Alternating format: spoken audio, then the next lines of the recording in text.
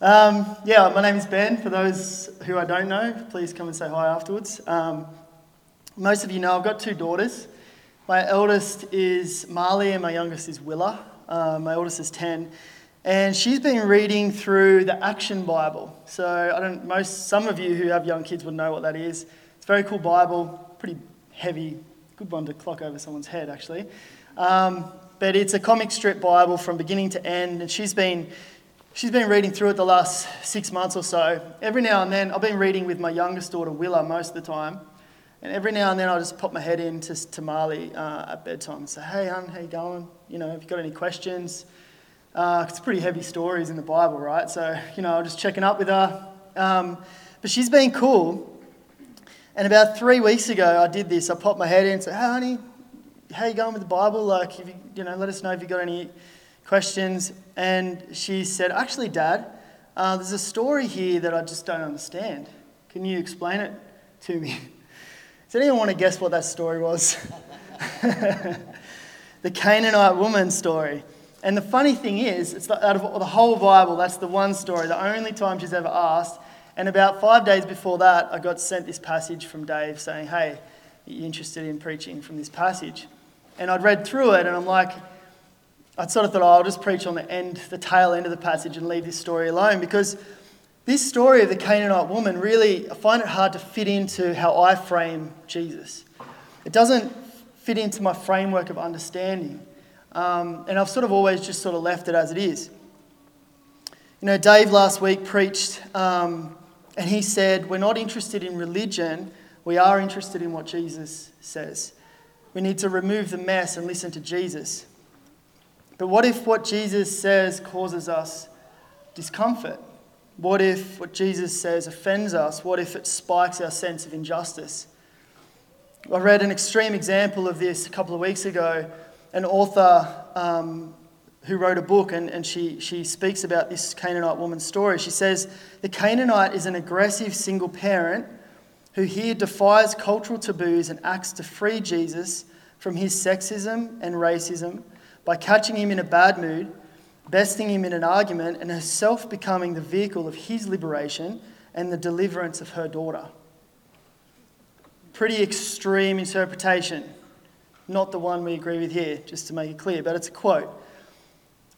So this interpretation makes the Canaanite woman the saviour who rescues Jesus from his narrow-mindedness.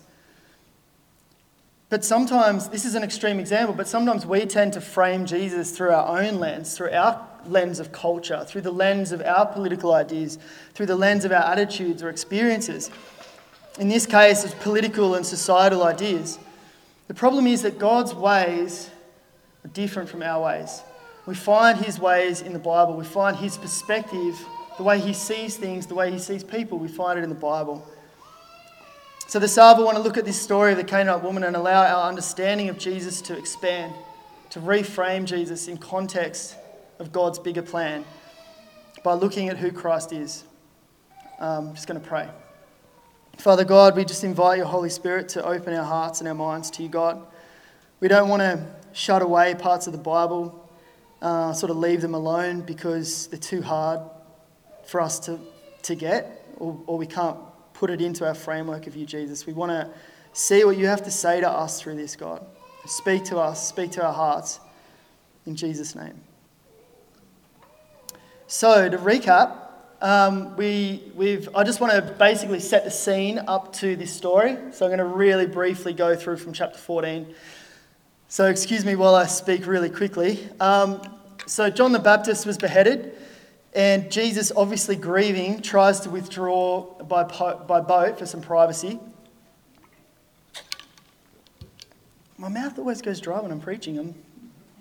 I don't know why, I'm not even nervous. I am a bit. So basically Jesus tries to withdraw by boat for some privacy.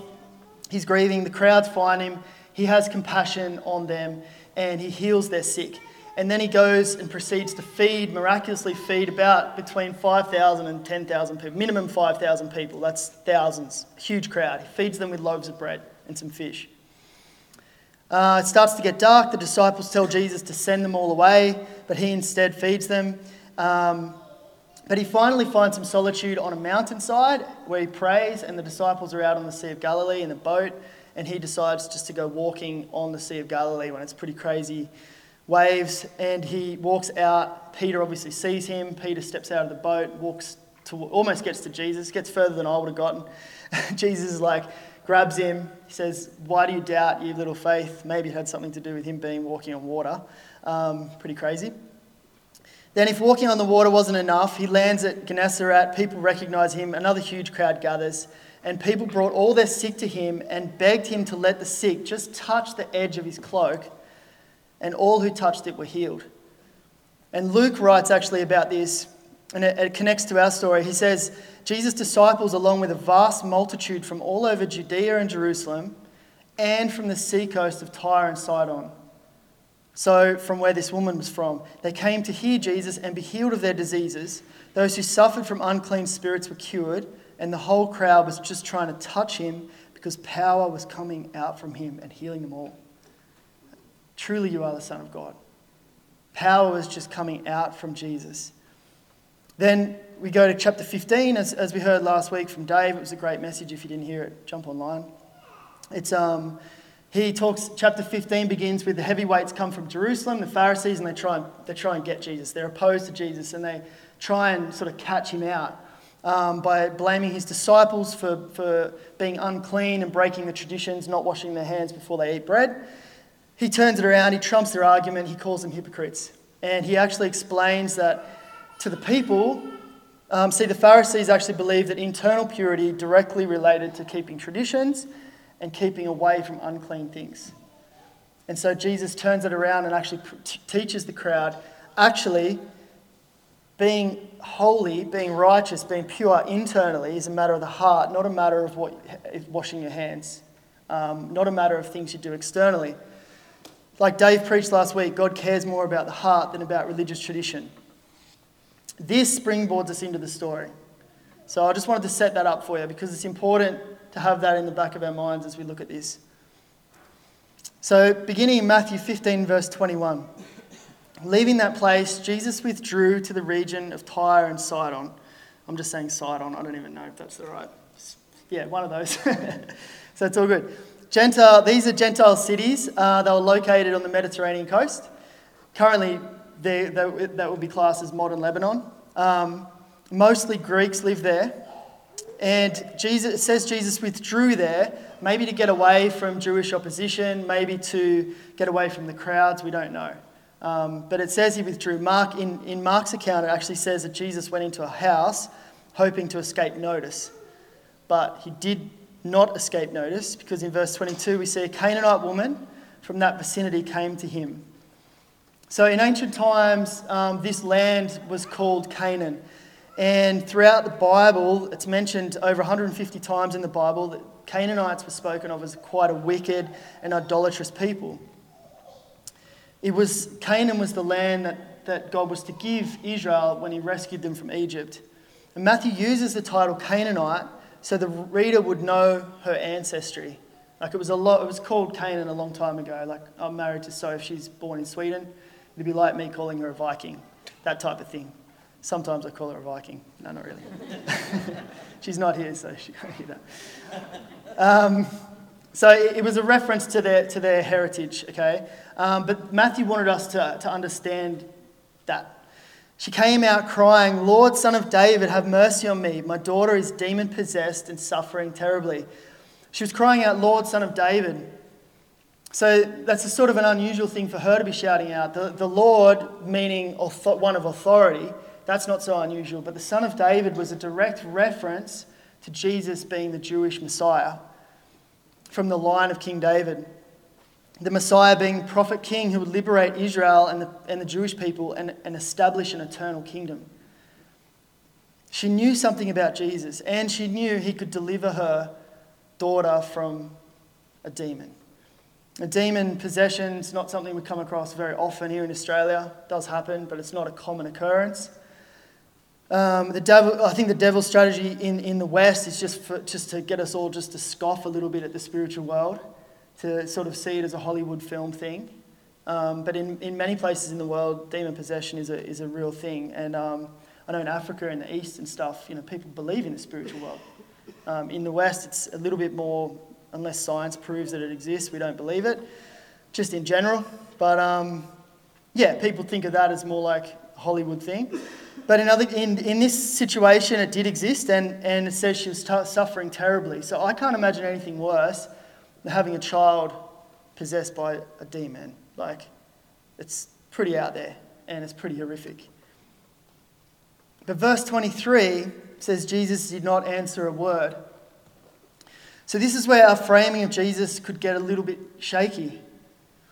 Because this woman is pleading for her daughter's healing and deliverance, and the Son of God, who has famously healed and miraculously fed thousands of people, he's walked on water. I mean, people were literally just touching his clothes and they were healed. And now nothing. Silence. As Spurgeon preached, the word spoke not a word.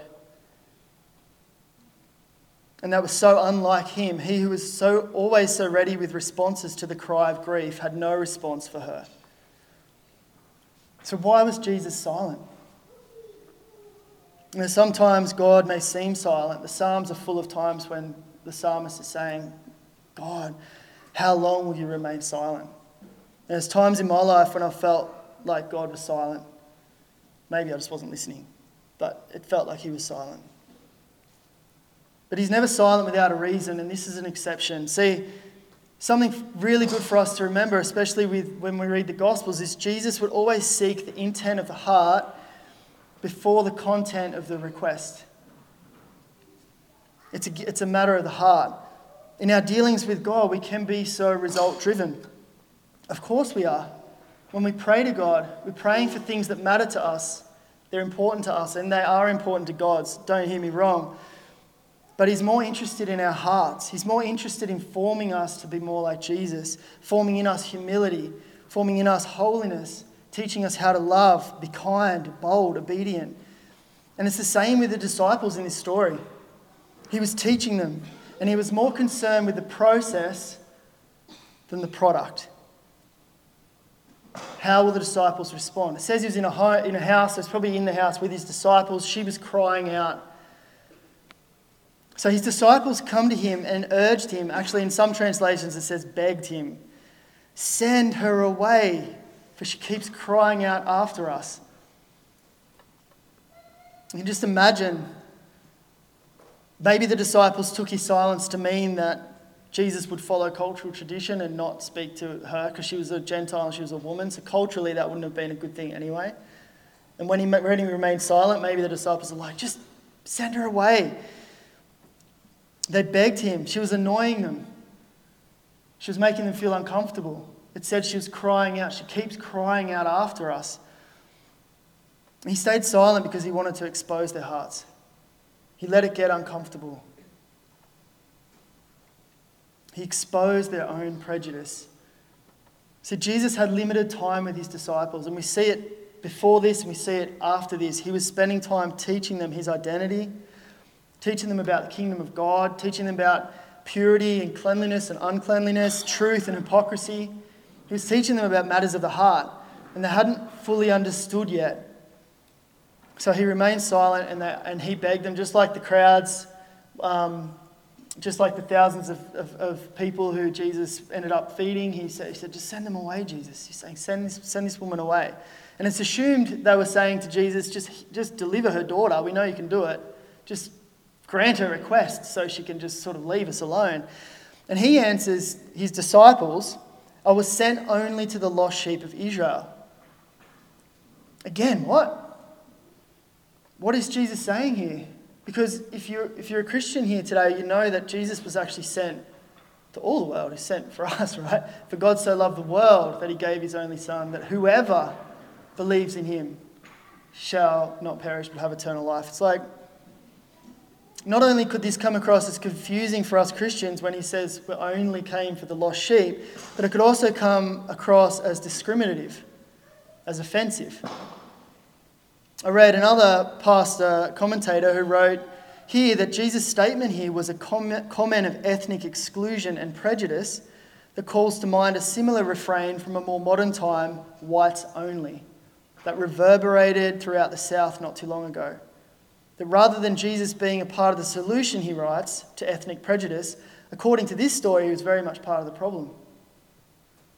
Again, extreme example. I did a lot of wide variety of reading on this, so I read some pretty out there. But the problem is, by this commentator reading it through his lens, he's missed the point.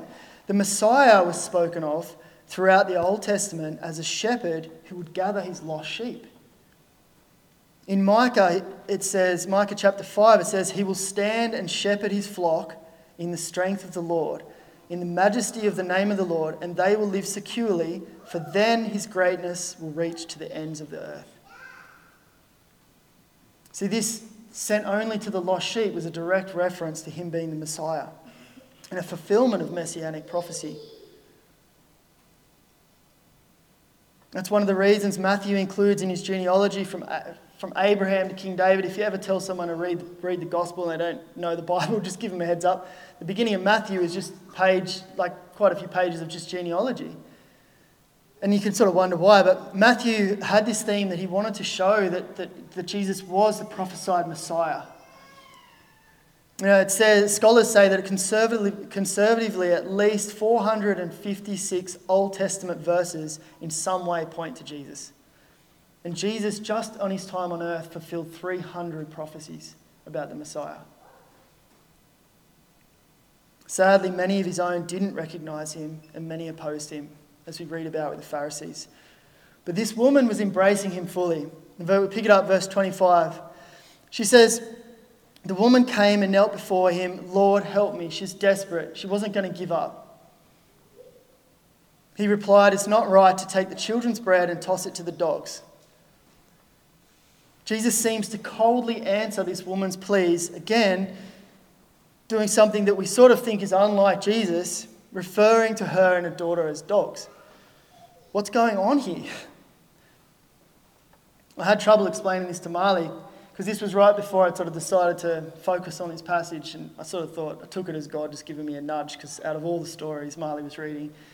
So I started looking into it, but I was stumbling and fumbling my way through, explaining to Marley, this comment can shake us if we don't get the context. But we need to remember, firstly, Jesus' choice of words, choice of language he wants it to be an illustration, okay, not an insult. It's an illustration. Also, the word for dog here did not refer to the word that they used referring to wild dogs roaming the streets, dangerous and unclean. There's actually a diminutive version of the word, which means like a small fluffy pet that dwells in the house. Not the insulting version. See, the other version, the Jews actually used as an insult on the Gentiles. They would actually call them dogs as an insult. Jesus didn't use that word.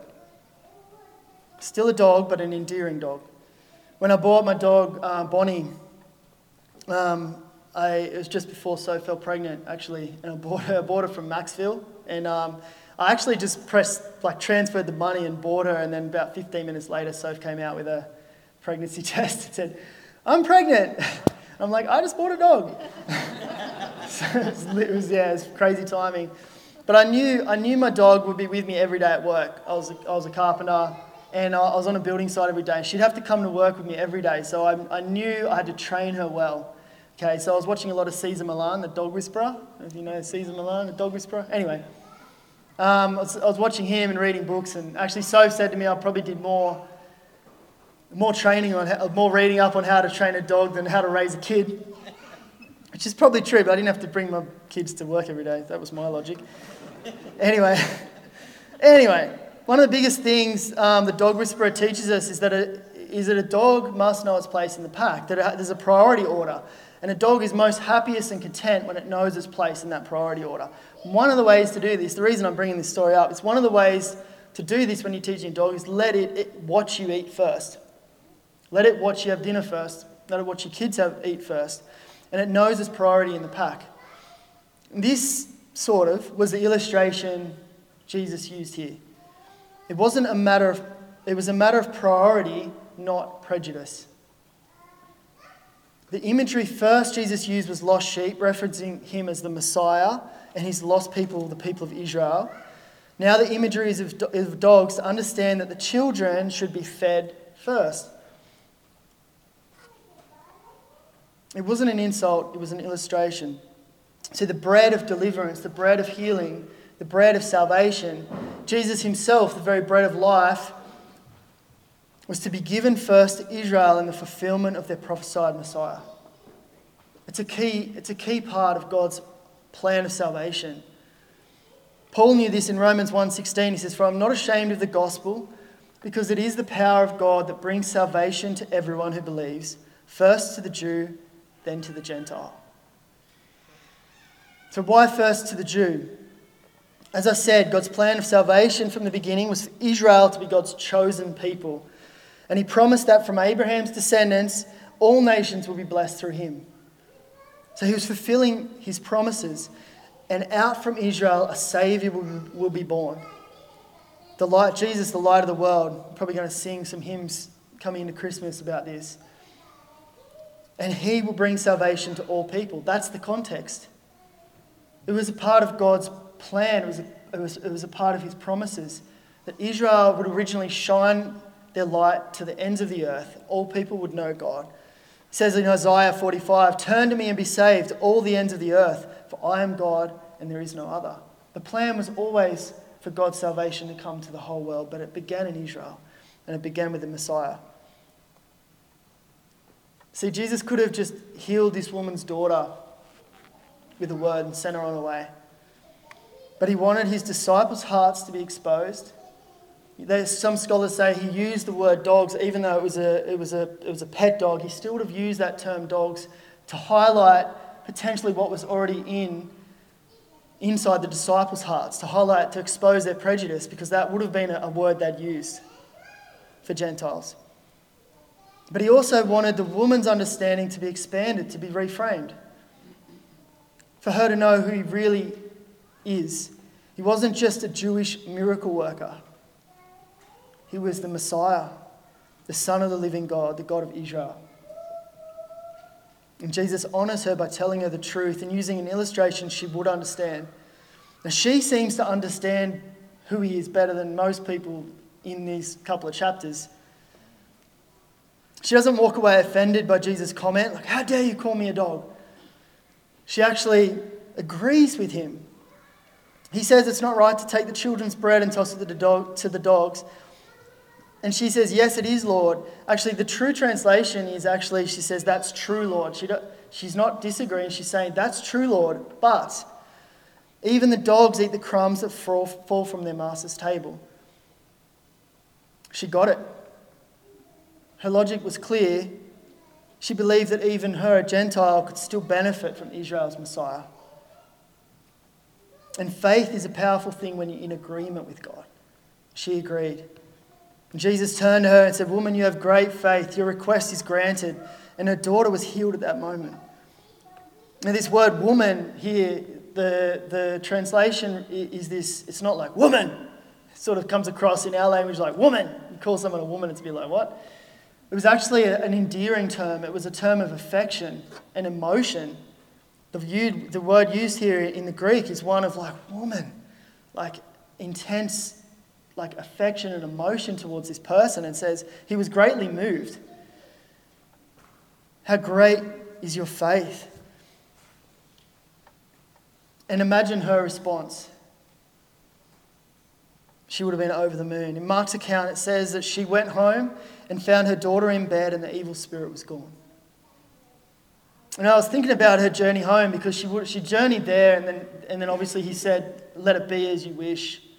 And the daughter was healed, but she had no guarantee. She had to still walk home. And I was thinking about that, just putting myself in her shoes, thinking, you just had this conversation with Jesus. And you're walking every step, you're still having faith. You're overjoyed because you believe, but you still have to have faith that when you get home that she will be healed. And there's no New Testament Bible, there's no Christian church on the corner. She just met Jesus. She didn't have the context until Jesus gave her the time to put himself in context.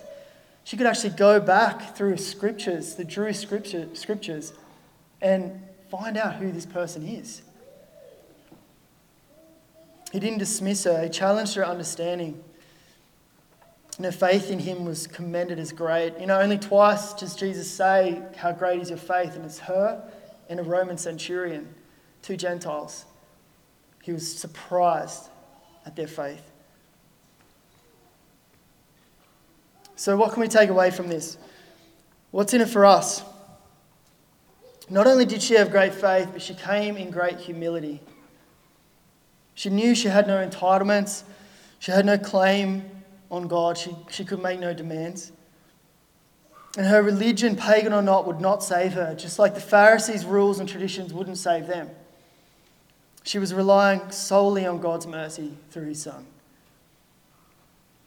See, the Bible makes it clear that we are all equal, that we have equal value, that we have equal worth, that we're made in the image of God.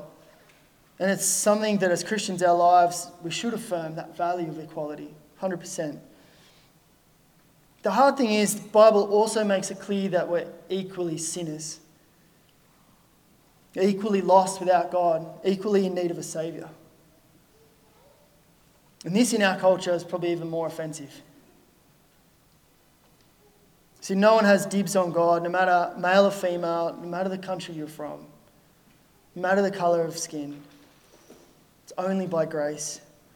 And before God, we were all dogs under the table. In fact, the Bible uses even stronger language. He says we were enemies. Like, I'd rather be a dog than a sheep, to be honest, because I love dogs. But I'd definitely rather be a dog than an enemy. In Colossians 1:19-23, it says, "For God in all his fullness was pleased to live in Christ, and through him God reconciled everything to himself. He made peace with everything in heaven and on earth by means of Christ's blood on the cross. This includes you and me, who were once far away from God. You were his enemies, separated from him by your evil thoughts and actions. Yet now he has reconciled you to himself through the death of Christ in his physical body. Praise God. As a result, he has brought you into his own presence, and you are holy and blameless as you stand before him without a single fault." Clean, made pure. Not by washing your hands, not by fulfilling tradition, but by Christ's blood, it says. So this story is not about an angry single parent who gets one over Jesus in an argument, and by freeing him from his prejudice gets deliverance for her daughter. When we reframe Jesus and we remove our own lens, we can see it through God's plan of salvation. It's actually a story of compassion and healing, of challenge and discipleship. It's a beautiful picture of the Jewish Messiah who is also Saviour of all who believe. And I don't know where you are today with Jesus. Maybe you're not sure about the Christianity thing. Maybe you're in God's house and you don't feel like you're a child. Maybe you feel like you're under the table, collecting scraps. But it's no coincidence that this story is sandwiched between two other stories of miraculous feeding with bread, and we can't let that go unnoticed. The first I mentioned in chapter 14 was Jesus fed thousands of people on Jewish territory with bread, with loaves of bread. But the one immediately after we heard Barb read out was on Gentile territory, and he healed thousands of people and he fed them with bread. See, God wants you to know there's plenty of bread. He's not offering crumbs. He wants you at his table. I'll just close with this. When I was writing this message, I was listening to a worship playlist, trying to get in the mood, so to speak. And you're listening to songs and then you sort of, it's in your peripheral, and then all of a sudden you hear what you're hearing. And these words stuck out to me with this song. And I was literally writing this, I was thinking, my mind was on this. And these were the lyrics. "By your perfect sacrifice I've been brought near. Your enemy you've made your friend. Pouring out the riches of your glorious grace, your mercy and your kindness know no end. Your blood has washed away my sin. Jesus, thank you. The Father's wrath completely satisfied. Jesus, thank you. Once your enemy, now seated at your table. Jesus, thank you. That's the gospel. Once we were enemies, now seated at his table with his family. God wants you at his table. He wants you eating the loaves. He sent his son for that. Let me pray.